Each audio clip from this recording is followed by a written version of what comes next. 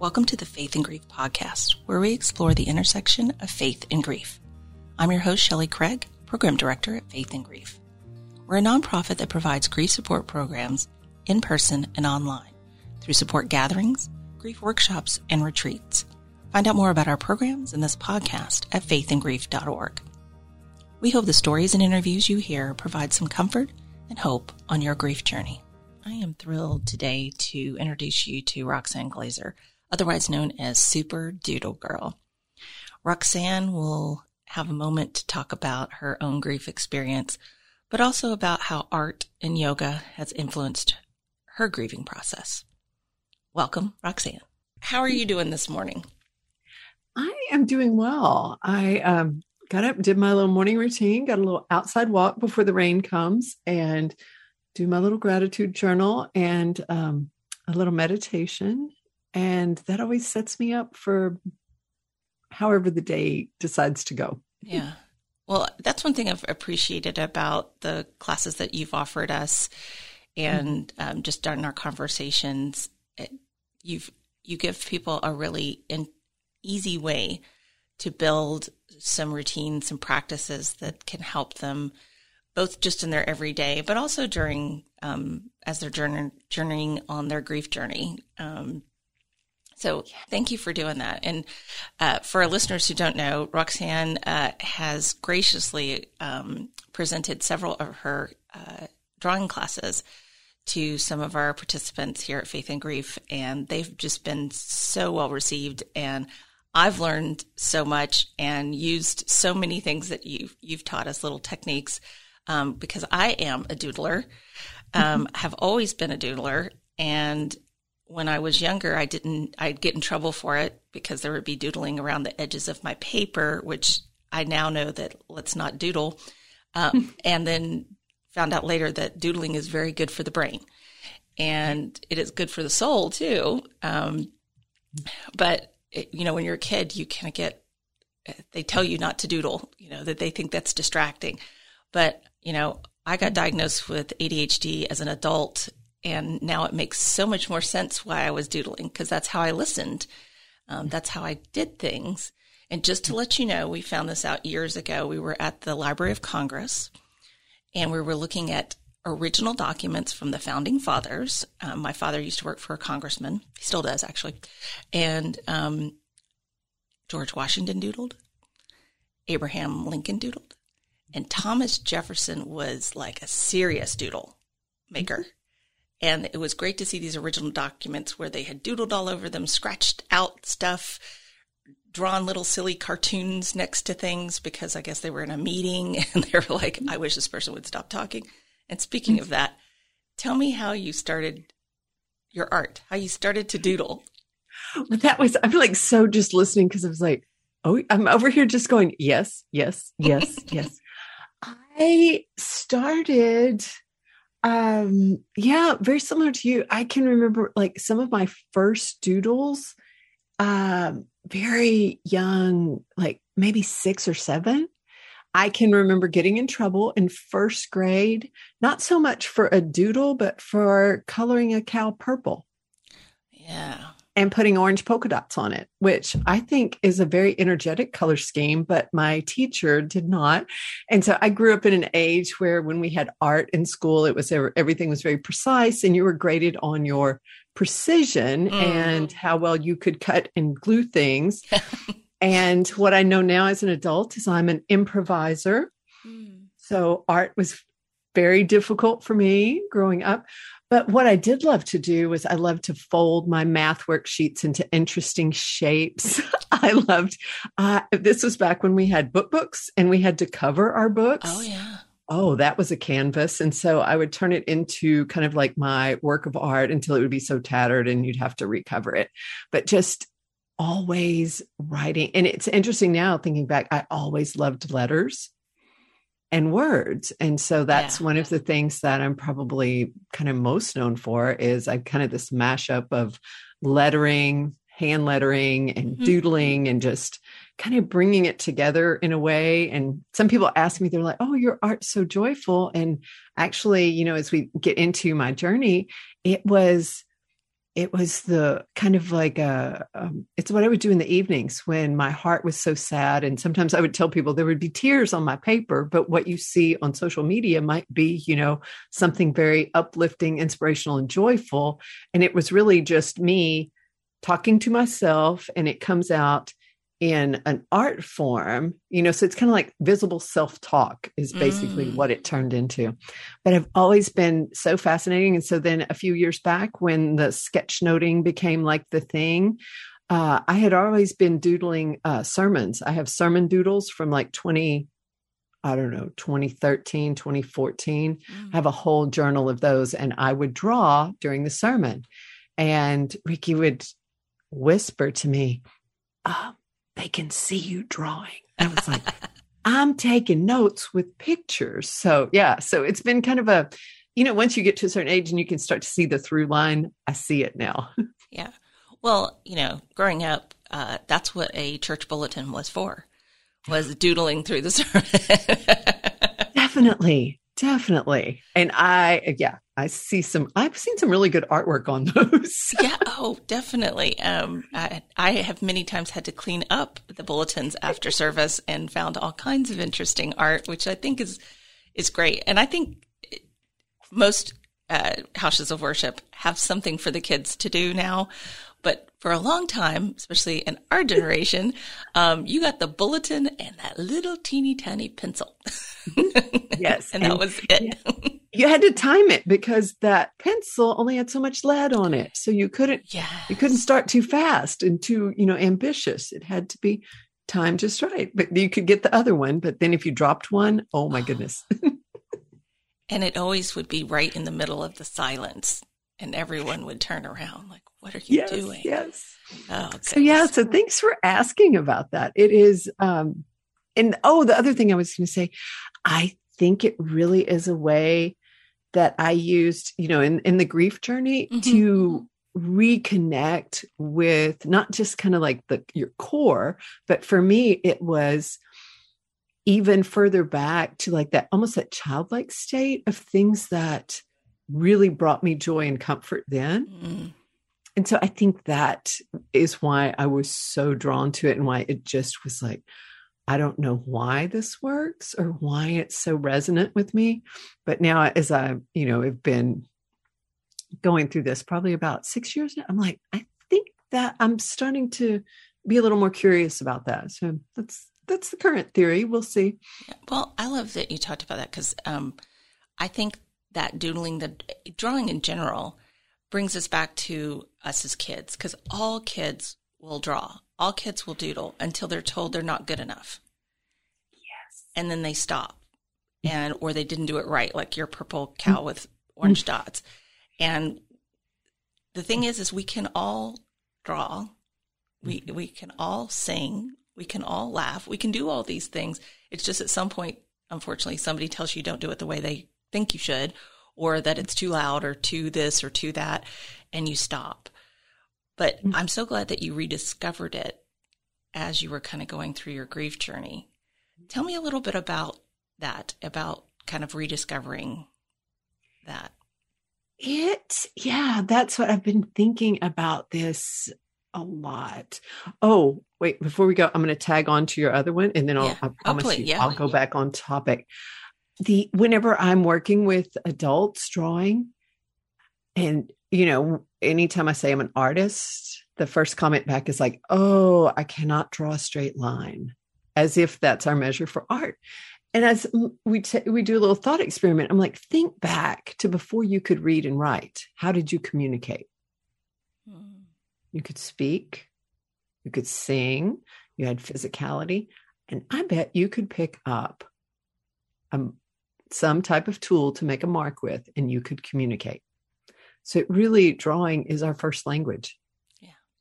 And so if you think back to those things in the beautiful examples you gave, those things, the art, the music, so many times those are the ones we get to that certain age and someone says something to us and it becomes that paralyzing moment where you start that story of, I'm not good enough. I can't do that.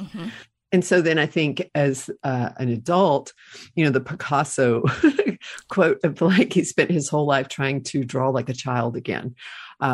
So yeah, in the grief journey, I was, my husband passed away 2015, and then my youngest sister passed away about 8 months later. And then this past year we had, during COVID, we had one of our dearest aunt passed away. And originally with Ricky and Brandy's those two losses being so close together, I was unprepared for the physicality of it. I knew my heart would be sad. It's like the things, I knew my heart would be sad. I knew, the loneliness, things like that. I didn't realize how my body would hurt and how much I couldn't remember anything. Yeah. How many times I would drive to the grocery store and forget why I'd come to the grocery store. So it was all of that just kind of compounded. And so many times I would find myself literally lying on the floor, staring at the ceiling fan, just kind of mesmerized. And so the part of the journey of my healing journey was finding things that could make my body feel better. And so this was something I don't know that I consciously, it was almost something I intuited that, I had a hip that was so tight, I could, a knee I could barely bend, all these things. Yeah. And so the act of drawing, actually, I would always doodled. And then I took actual calligraphy class. I learned brush lettering. I was like, oh, and so that opened up lots of different things. And that calmed me in the evenings. I started practicing yoga, which helped me kind of a space in the mind and the body feeling a little bit better, and then adding in that daily gratitude. So all of those things came together, and each one would take a little kind of a lead at some point. And so for a while, it would be the art would be kind of draw my attention. And during the pandemic year, I was in a year-long principles of design course with a calligrapher. And so, that kind of pulled me in a little bit more. And then, before that, actually last year as well, I finished my 500-hour yoga certification. And so now I'm very curious, and it's all connecting the mind, body, and the heart. Yeah. Because when I'm drawing, I just focus on the line and the movement of the pen. So that grounds you in the present. You can also connect breath with it as well. Sure, I've done some kind of drawing meditation styles. And when you do that, then you're helping move your body toward healing. And then your body starts to feel a little bit better. And you're like, and then that translates kind of into your mental state as well. And so it's completely on accident, Shelley. How's that? I just started doing one thing, and I would do another and another. And that's as I started thinking about how those all come together in probably the past 4 or 5 months, they've come together in very interesting ways. Yeah. Well, I mean, good accidents happen. So, and that's all we can, chalk it up to sometimes. Other than sometimes I think it's God's way of saying, here's what you need right now. Mm-hmm. And I'm going to show you, but then you're going to have to do something with it. I'm just going to say, hey, here you go. And then, decide what you want to do with this. And it's not always apparent until after. Like we can't see it when it's happening until we see some change, results, outcomes, whatever you want to call it. And then you go back and you're like, oh, that's interesting. Yeah. And I think our intuition so much is connected to our spirit. It's our knowing, our truth that we know. And we know that from, like you said, from a young age, from our core. It's there and it's been there. We just have to trust it. And sometimes we have to excavate it. Yes. Yeah. We do have to do that. Yeah. Have layers and layers and layers on. Well, you call yourself an untrained artist or that. Tell me Give me a definition of what that is. It's kind of self-taught I'm a Baylor graduate and came from a really small town. We didn't have an art teacher. I was just doodling on book covers. And my junior year at Baylor, I discovered there are things called art classes. And I was like, oh my goodness, look at this. So I talked my way into a couple of them. They didn't let non-art majors in. I was an English lit major and fell in love. Well, back in those days, if you went home to your parents and are like, hey, I'm a junior, 15 hours away from graduating, and I'm going to change majors. My dad was like, no, you're not. You're going to graduate. So I ended up at Baylor. I took an acrylic painting class and a two-dimensional design class. So foundations for graphic design. And that was all of the formal training that I had. Formal, if you think of it like that. So then I became increasingly curious about it. After I graduated, I taught elementary school and started on Fridays. We had chalk talk in our classroom because we did not have an art teacher. And so I partnered with a couple other teachers and I had chalk talk and we would draw. Another teacher had we put all the blocks in her room. And so they would build and do things. And another teacher had all the musical instruments and her passion was music. Fun. So on Friday afternoons, kids could decide where to go. And so that's how pretty much every job I've had, I've been like, how can I bring this into it? And so then whatever that context is, then I would develop my skills to be the best I could be at doing that. So anytime I would find a professional development or something about how to draw with kids, I attended that. And I found Mona Brooks' work, Drawing with Young Children. Anyone who's listening, go look it up. Her process is amazing even if you're young at heart, do that. And so for years, I said I couldn't draw. And I said, I don't know that that's a true story I'm telling myself. And so I started practicing, was able to facilitate bringing in Monart trainers to our service agency and get other teachers involved in it. And I was like, oh, so I did that. And then I would just keep doing stuff. I made a lot of terrible drawings. I made a lot of horrible looking things. I don't share all of those. Sometimes I do though, because I like to, anytime I'm teaching an art workshop that's kind of around art, I take some of my beginnings because where we can perpetuate a narrative or that might not be true is when we judge our current with someone else's 20 years of doing something. So I always say, I'm like, no. You've been doing this for 15 minutes. I've been doing this for 25 years. So I was just incredibly curious. And I think, honestly, it was, Shelley, it goes with, I didn't know what I didn't know.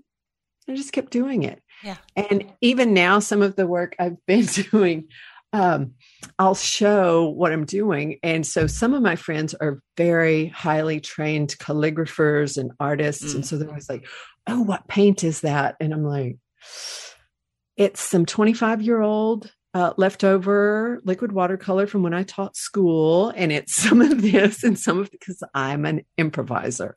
And so I just put things together in interesting ways. And if there is something that I can tell now, if I need more foundational work in it, I'll find a course or someone who teaches that skill and I'll learn that skill and then incorporate it in. So if it's, like my letter forms, sometimes I'm like, man, I need to go back and get some basics of like how these actually are built. And so I'll go and learn that. And then I'm like, oh, and then turn it into however I'm going to use it. Yeah.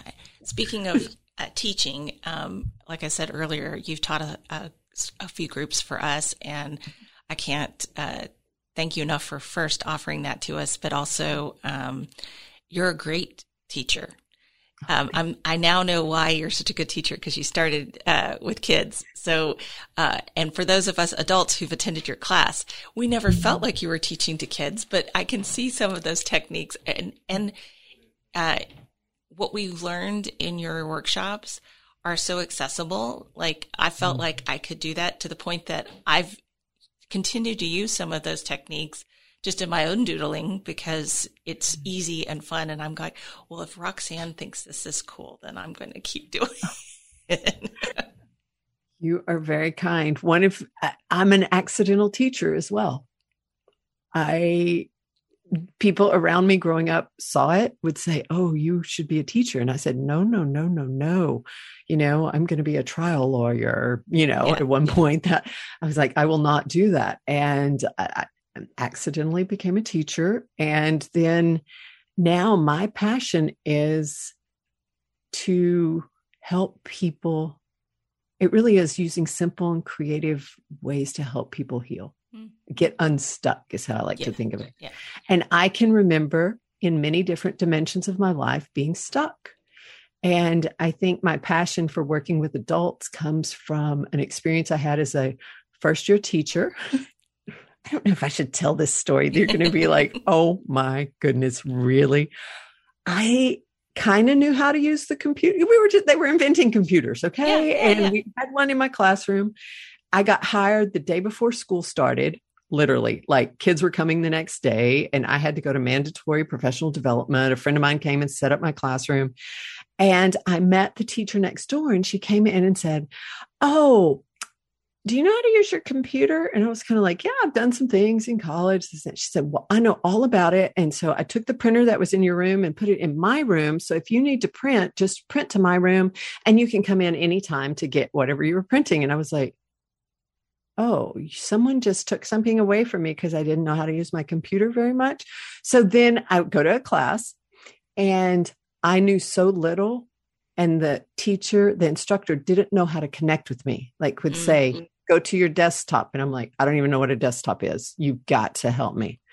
And so I remember that just not knowing and being so terrified that I need to know this, but I don't know how. And it's kind of like, even some of that in the grief journey of like, there are parts where you'd be terrified and you're like, I don't know how to get out. I don't know what to do, And so, and even in my yoga classes. So now part of what I've realized, is that's my passion, is to help people who think something is beyond them, beyond where they are.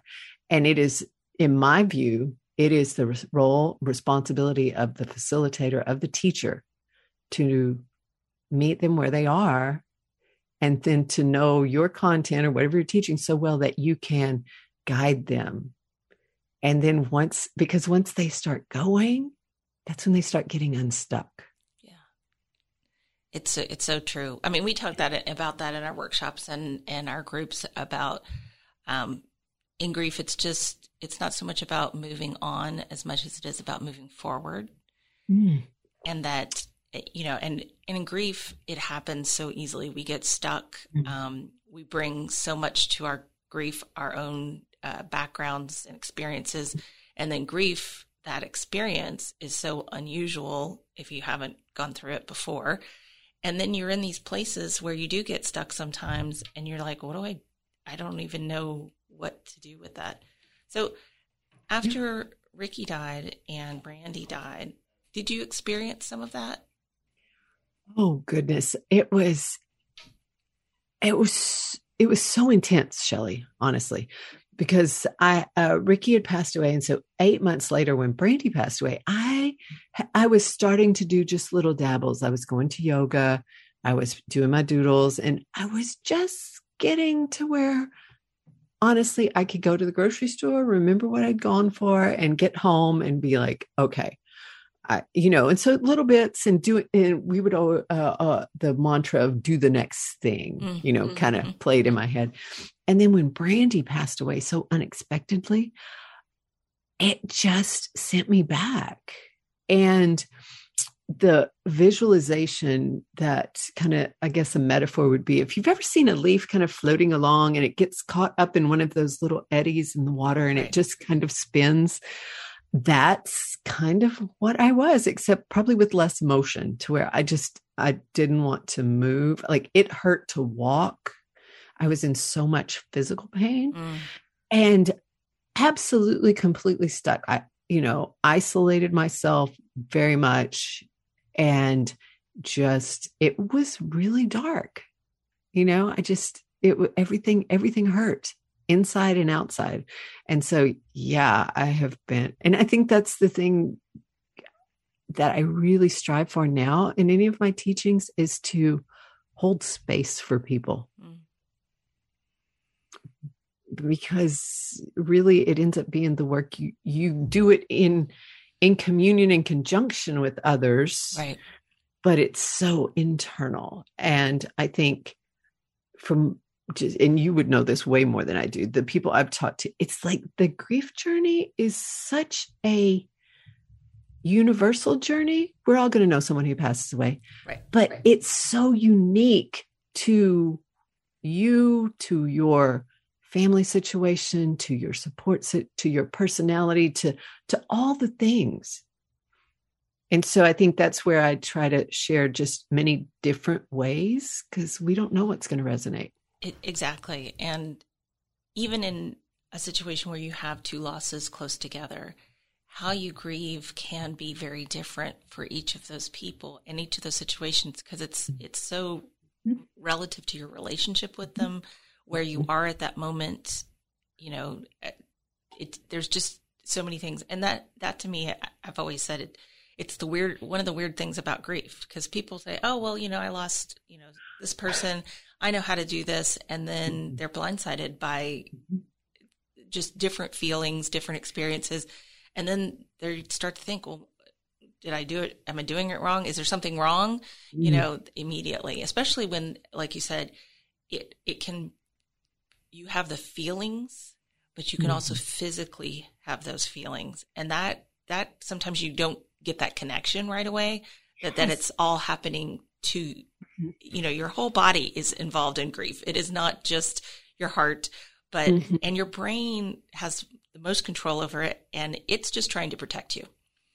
It's doing whatever it can to protect you, I love that. I read, oh gosh, I read probably too many books and stuff, but the idea, and I want to say it's Russ Harris's When Life Hits Hard, that idea, our brains are doing exactly as they were designed. They are designed to keep us alive. And so, in intense grief, coming through bereavement, losses, your brain is like, I'm going to keep you alive. So if I'm going to amp up the fear so that it, that's self-protective. So then that journey, that starting to move forward, is to recognize, you're like, okay, now I can start to get up a bit, but your brain's like, oh, I'm going to still do this because you might not be able to do it just yet. And so it's that getting unstuck and regaining kind of that equilibrium, that balance of it. Yeah.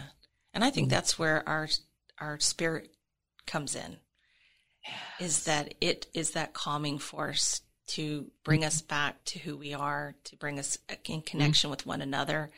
And sometimes it's a very gradual process, because like you said, it's not unusual in grief for us to retreat a little bit from others, and retreat also from our connection to God, to the holy, what's out there, because it just seems so daunting. It seems so far away at times, and it's easier not to try than it is to. It can be even at a more pragmatic level, because I agree everything you said, but adding on Ricky and I had gone to church together. And so the space we sat on the pew and how close we sat together in service, when he was gone, that was too painful to return to in that space. And that, I was like, okay, that feels really bad, but it's, a common story that I have heard with that. And the kind of reconnecting with the spirit, that's what I found through yoga, which sounds kind of interesting, or some people don't really get that, because I think of yoga as like just what your body does, and that's just the physicality of it. But the origins of it were to prepare your body to be able to sit in meditation for hours. And so what has emerged in my practice is that the breath work and the being able to meditate, that's where I can listen. Because before I was like, sometimes I'd be going and going. I'm like, well, they say God talks to you. I'm not hearing him today. Where is he? And then I'm just like so overwhelmed and overloaded, and there's no space for that. And so I think of like that prayer as talking to God, that idea of being thankful, thanking him, asking for help, but then in meditation to sit quietly, to listen. Yeah. And that has been, I've recently started back at the studio where I teach, and I teach a full restorative class, which is about 3 poses. And it is to place your body with the least amount of sensation. It's very deep work. It's very reflective. And so I do a lot of guided meditations and instructing in breath. And it is one of the most beautiful healing practices that I've ever encountered. And it's so opposite what I thought. I thought if I would just get up and go to boot camp at 4:30 in the morning, which I'm not a morning person, I thought that was going to be I was like, oh, no. Restorative yoga is for me. I love restorative yoga. One, because I am not athletic anymore. I used to be, but I'm not anymore. But I love the fact that it's slow and intentional and just gets you quiet enough, both your brain and your body quiet enough that you can have some stillness. And to me, that is so like restorative yoga makes exactly what it says.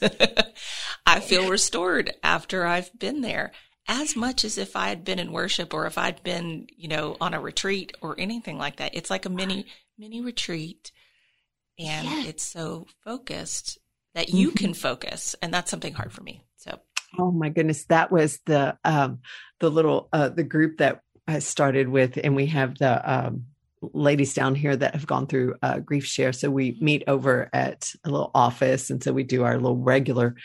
And then once a month, the yoga studio where I teach, she's allowed us use of the yoga studio. So we do a full restorative. We call it our little yoga field trip.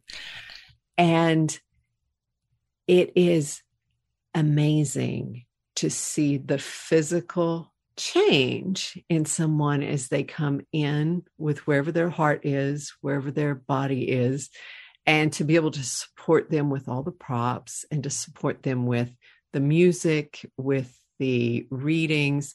And it's amazing. And so, oh gosh, this year we're going to do a Blue Christmas. Oh yeah. Yeah. But we're going to do a candlelight healings class. So I'm going to be able to lead that, and super excited. And so then the ladies that have been coming are going to help me, and we're going to figure out a way to kind of have it.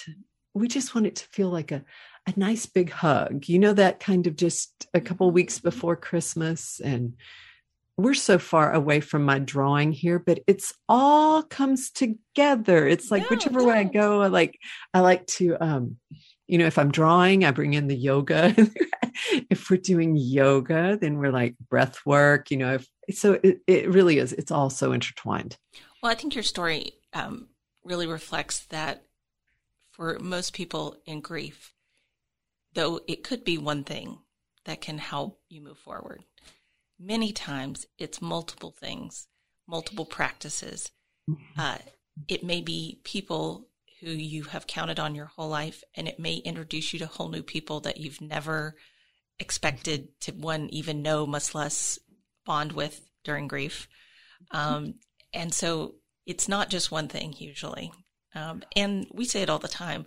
It's really hard to grieve alone, but you do have to work on the inside as much as being in company or community with others as you grieve.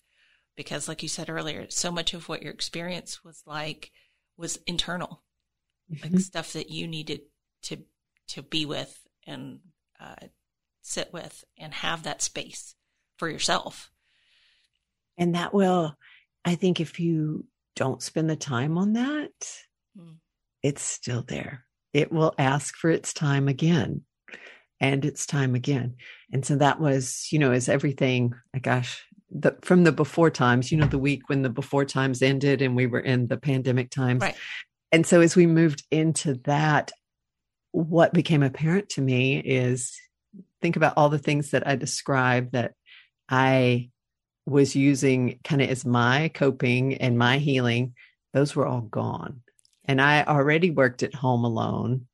And, so I was already home office because that's what I do professionally is I help other people do that. But then my yoga was gone. My teaching art and lettering at retreats, those were gone. So then I was like, oh my goodness. And so it was an interesting, and this was it kind of caught me off guard. But then once I got to that radical acceptance, right, you have to just be like, it is. Now let's breathe and let's see what we have here. I started walking a lot. I walked a ton, and it became this really big internal reset. And it was kind of like hey, and it's very humbling because sometimes our egos will tell us, oh, you're fine. You've got this. You're all like, and it was quite a humbling experience to pause and say, okay, be curious what's going on. And then, and I was led into, just blessed with like this counselor that I had not known, someone recommended, and was able to take that time to do additional work. And it became probably the most profound, like very deep work. Because I couldn't go to my acupuncturist either. So it was like all the things were gone. Right. And then eventually, once I kind of like calm, then it was to come back into the yoga practice, the art, the doodling, but not in a teaching capacity, but completely, kind of what I was doing for me. And the way I did give into the kind of the group, was I started doing, I would do a mandala because I doodle those. And so as when everything just screeched to a halt last year, so my mailing list, I would create one each week that had, the very first one was that we can do hard things, right? Yeah. And so I would put those in the mailing list each week. And that was just the one little thing I could do. And then the pictures that came back were just beautiful. People saying, thank you so much. I'm coloring with my kids. I'm coloring with my parents that we just got out of an assisted living to stay at home with us. So it's this, so it's kind of, I don't know. I think I'm rambling now. So you're great. Yeah, no. But it was, because and I guess it really is that thing of like, had that, huge pause not stopped, sometimes I'm like, well, what would have just gone on? And if maybe later it says, that internal's like, hey, I need a little more attention. I need a little more, a little work here. Have you been like this layers are on top of this? So it's been really interesting to where now I hold things I don't hold things tightly. I'm like, I'm going to say this or do this. And if it works, it works. And if it doesn't, we can always paint over it and start again. Right. Right. Well, I think, though it's been a tragic and ridiculously difficult time for so many people during the pandemic, there have been some silver linings. And one of them, I think, has for many people, they have been given some time and space to and for some, they've run the other direction. But for some, they've said, hey, I'm finally getting a chance to do these things, to have some space, maybe pick up a new practice, maybe bring something back that they love to do, but they hadn't done in years. And they've had more time with their families. And like you, I home office. So really the day-to-day didn't feel that different, but just the running and going felt very different. And because of that, we were also, we met your sister, Deanna. And so out of that, we were able to find out about Super Doodle Girl and how awesome your classes were. And that wouldn't have happened probably otherwise. I mean, maybe, but, we We don't know for sure. Right. But just having a little more time. And I know for myself, it certainly made me more aware of how busy I was, and was all that busy necessary? Mm-hmm. And it's not uncommon in grief, especially at the beginning. We're in that kind of fog of grief when our loved ones first die. We call it early grief. You can't remember things, you can't stuff, but we also get really busy sometimes. And we'll keep being as busy as we possibly can. And then all of a sudden, the busy stops because everyone stopped calling and coming by and doing that stuff. And then we're there alone with our grief. Yeah. And that's where the tools come in, really. Yeah. In that, and it depends, like everything now, what I think that I've learned out of the pandemic is I use the answer, it depends, so much because, and I want to be very aware of everyone's experience is very individual, but that, where were we going with that? Like I got sidetracked, but but it's true. Like everything feels, I agree. I don't have as tight a grip on things as I did before because I will plan something and they'll say, well, we're going to do it this way or this way. I'm like, it depends. Our intention is for it to be in person, or our intention is for it to happen on this date. And I can't 100%. And it's a weird place to be for an sometimes you have to back it back even further than that. You say, our intention is to gather together at some place, at some time. Exactly, because you really, it's very fluid. And it's in some ways, I guess early on, I think I had a more narrow perspective. So, and I do a monthly newsletter, I had been, and so I was doing the weekly one and just trying to be encouraging and things like that. And then it started to hit me based on kind of my experience. I heard stories because, one of the things they would say is like, oh, if you are on Zoom all day, as soon as you finish your work, just hang out with your family and spend time with your kids. I'm like, if you're by yourself, what do you want? I got to be on Zoom some more. And I'm like, that's not encouraging, And so it really is to kind of be helpful to others, and kind of have that space of like, it's not all the same. I have very close friends that had to continue to work, that are first line workers. I have very close teacher friends. I've got some that are just going through just terrible situations this year. Yeah. I had a friend who's, they don't have enough subs. She has 50 kids in her classroom for all week. Yeah. So I'm like, and I guess hearing that, and I'm the type of person, one of my learnings this past year is I do tend to like sponge to take that all in. Like I can help to where I'm like, no, I'm really trying to hold space to listen. And then to, look around if they ask for help. And some people they're like, hey, can you just do like individual coaching sessions with me? Or can you do this? And to just, resist the urge to try to fix it.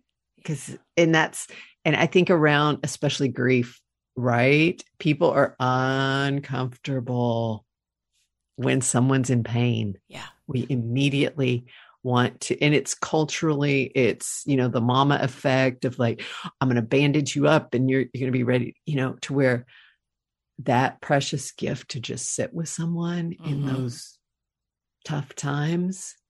Oh, man, I still work on that. Sometimes I'm like, but I can fix this. No, not my job at this point. I don't know.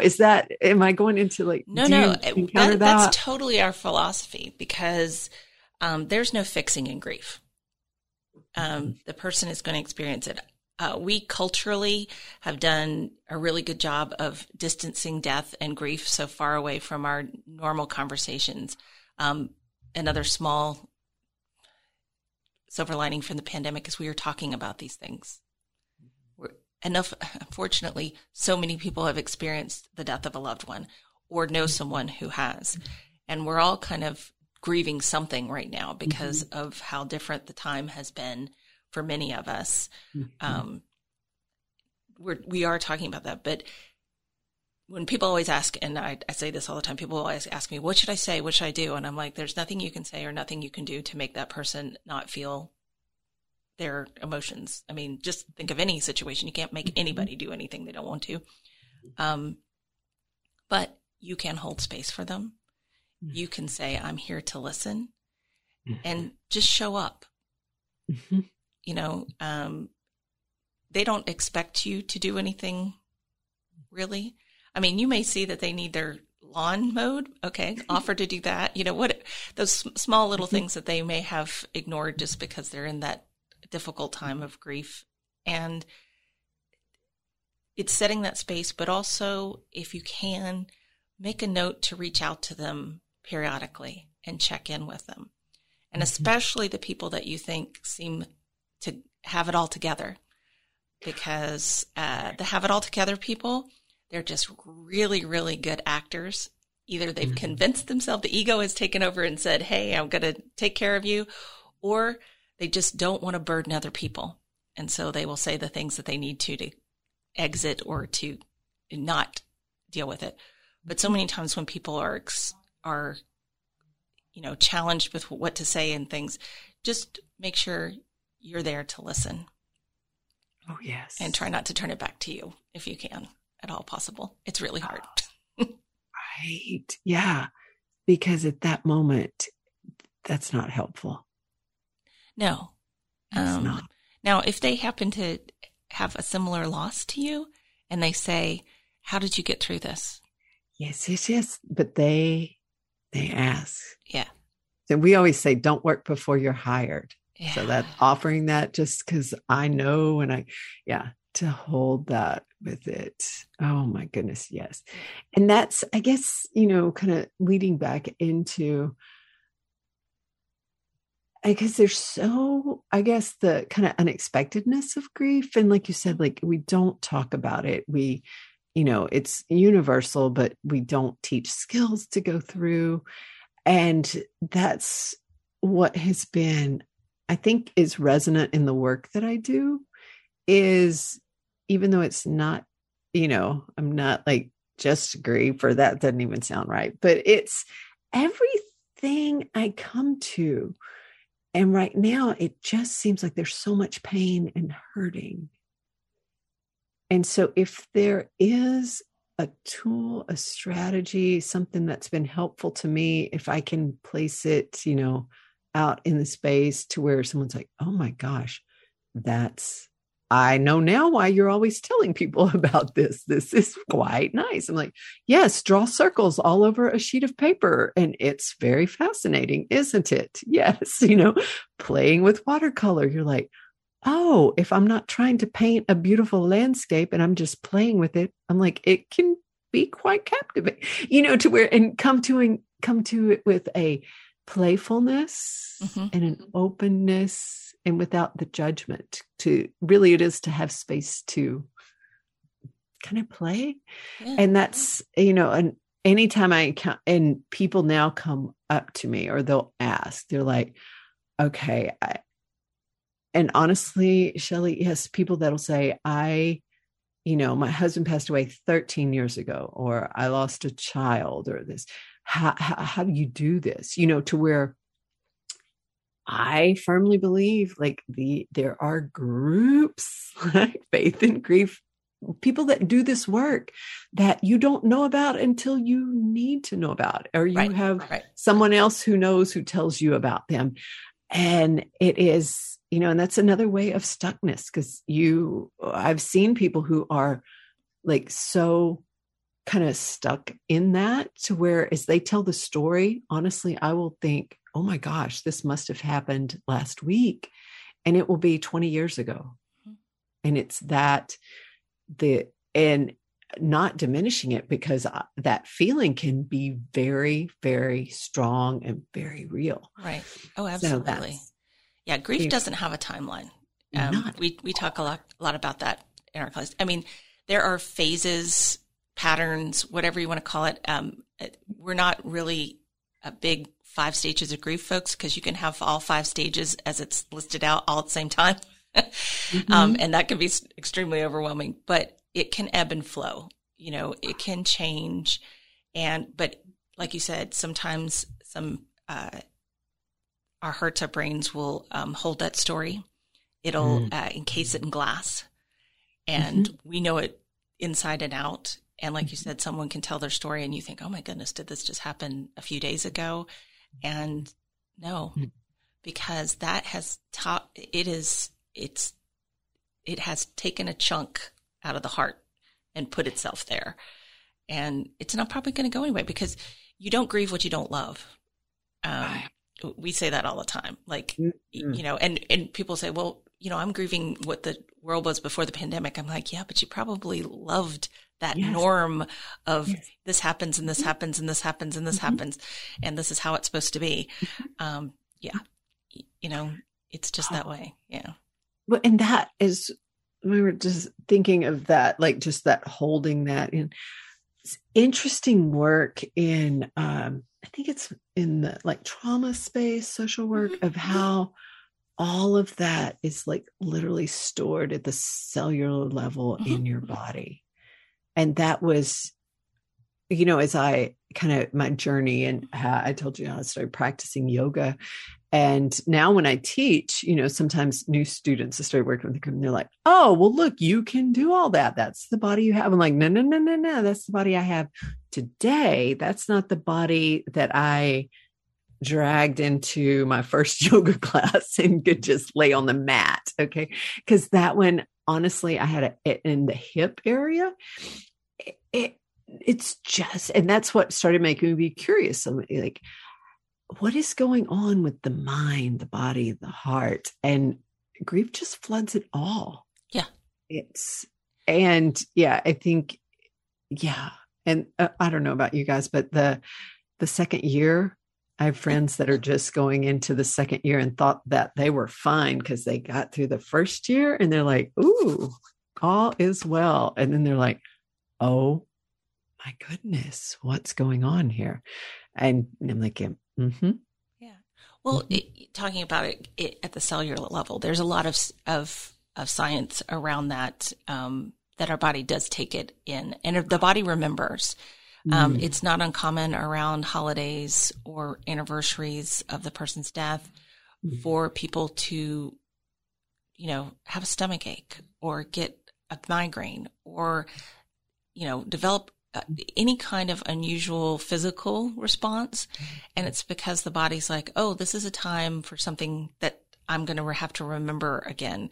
So I'm going to remind you in a different way. And it happens. I mean, one of our friends, she's an author, and she said about the year mark every year, it'd be March, which was when her husband died. She would just get terrible, like upper respiratory infection and just be, in the bed sick. And about the third year, she realized, wow, this is that time of year. And it was almost like the body said, okay, I need you to slow down so that you can be, ready to remember these times. And since you weren't listening to me when I told you other stuff, I'm just going to say, okay, we're going to make you just not feel good. And I don't know that happens to everyone, but I hear that message over and over from so many of the people that participate in our groups that I know there's got to be something there. That's so fun. I just connected. I had a little illness. I'm never, ever sick, and had like a 24-hour something. And it was like 2 days before the anniversary. Thank you for helping me connect those dots. Oh my goodness. Yes, it really is.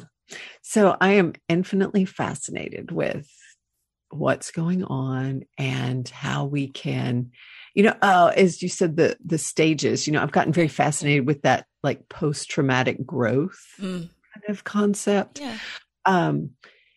And that's, to where I'm like, okay, because it really is, if you have faith, you're like, and not that, something good always not the toxic positivity kind of thing, but to, I'm really feeling more connected to what is my purpose. How do I use the experiences, the talents? Because I have the stuff that people are like, how do you plan all the stuff? I'm like, I really don't. I'll sit down, have some, and it just happens. And that's when you're like, okay, something else is going on, because it's not just my little piece of mind just directing it. And I think it's, I guess I'm just going to just hold it as being curious to see, what direction it takes. Yeah. Because that's, I don't know. That's the thing. I say, I don't know more. I'm like, it depends. I don't really know. Yeah. Let's see. Yeah. And maybe it is, and maybe it isn't. So I try to I used to be anytime something would happen, I'd immediately categorize it as the best or the worst. Of course, just superlatives, only superlatives. And now I'm like, okay, maybe it is, maybe it isn't. Let's be present. Let's breathe, give it a little space, because we don't have to react immediately always. We don't. And I'm so glad you said that, because in some of our spiritual practices that we highlight in our workshops, that's one of the things that we encourage is to be curious, to give yourself the space and time, because we're way too fast and we rush through everything.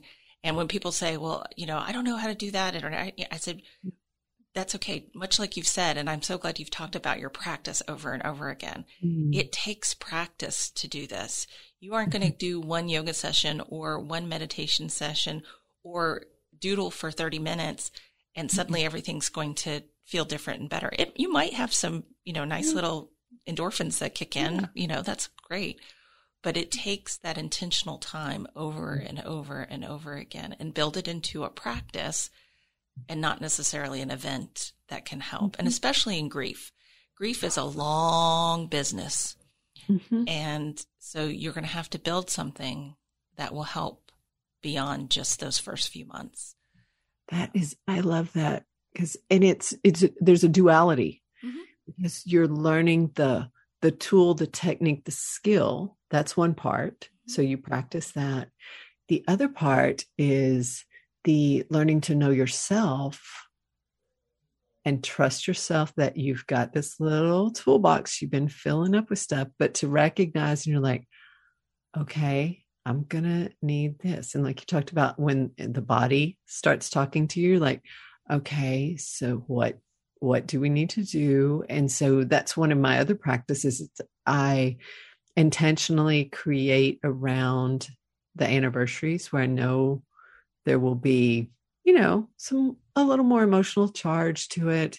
I'll need a little more extra, to where I will intentionally plan. If it's, I love hiking with my friend Giovanna. I'm like, okay, Giovanna, we're going to go and hike, and then we'll have lunch. Or if it's, okay, I'm going to schedule the Mahjong group to do this, or I'm going to have a gathering. We're going to, to where it helps. The other thing that comes through these practices is it rebuilds your agency. Yes. So true. And to start to feel that, because I contrast that from the times where I would just lie on the floor, to where, where you can't get out of bed, and you're in the beginnings where it's just so, and then that little bit of like, oh, I can do. And it's those little, and that's why a lot of the stuff, as you said, that I teach, it's very simple. It taps into your creativity, but it also gives you those small wins, so that you're like, oh, I had a little success here, a little success here. Because what helps us keep going is little successes. Yeah. Oh, I know. In your class, that was my favorite part, is I was like, oh, look, I did something. Right. Oh, and the other part that I was thinking about, why do I teach the way I do? I'm very organized, and I like frameworks. I like structure, which many people think is the opposite of being creative, because they're like, oh, you must be just as messy as you can be, because, creative types are that way. I'm like, not that creative type. So the reason I love structure, and I bring that to, my teaching, a lot of my practice, and it comes from an interview I heard from John Cleese. So a little Monty Python for us. I love John Cleese. And he had a fantastic talk on elements of creativity and how to foster creativity. And one of those is constraints. And so if you have constraints, then you're like, oh, what could I do?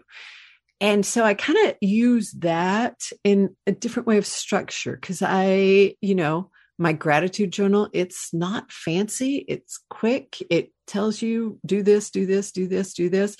The last little piece I leave kind of open-ended. If you want to get all fancy, do that, to where for me, the doing it and repeating that and that consistency is what gives you ultimately the growth and the creativity. Yeah. Same thing in my yoga practice. One of the groups I work with, we do the same. We actually do the same class for 5 or 6 weeks so they can feel that familiarity. They can deepen their poses. It's a beginner class that we started. And I give them their little doodle handout of all their little poses. And they love it because then they can explore in that framework. Mm-hmm. They can explore, oh, I like how my body feels in this one. So yeah, it's that, constraint or framework. Because the other thing, early in grief, what we were talking about, you can't remember what you're going to do. You're like, what? I can vividly remember not being able to choose a color for a pedicure. Could not choose. Sure. I was like, oh my gosh. I'm like texting my friends. I'm like, what about this color? What about this color? Like 15 texts. She was like, pick a red or, she's just like, and so that's the other thing that underpins all of my instruction and my teaching is that framework, that support, that I got you right here.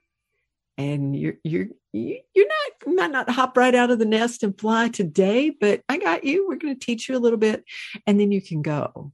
Yeah. So I think that's the other piece that I really and like I said, my mission is to help people get unstuck and to move toward healing. Yeah. Well, Roxanne, thank you so much for all your time today. I love talking to you. So it's super easy. We're going to share superdudergirl.com on our website and your grief journal, which I love. It's, like you said, super simple, and it's something that anybody can use. And not just specifically for the death of a loved one. It can be in any kind of grief situation where you're grieving something, an event, a person, a change. So it's something that you can use a lot of different places. But I'm so glad Deanna introduced us, and I look forward to working with you in the near future. So thank you. Well, thank you so much. I appreciate the time and interest and to be able to share because, like I said, it doesn't take much to get you started and to help on that journey, but it does take a little bit of something. I've tried the nothing. That does not work well. Would you like to be a podcast producer? Go to faithandgrief.org/donate and support this podcast and the work that Faith and Grief does for those who are grieving.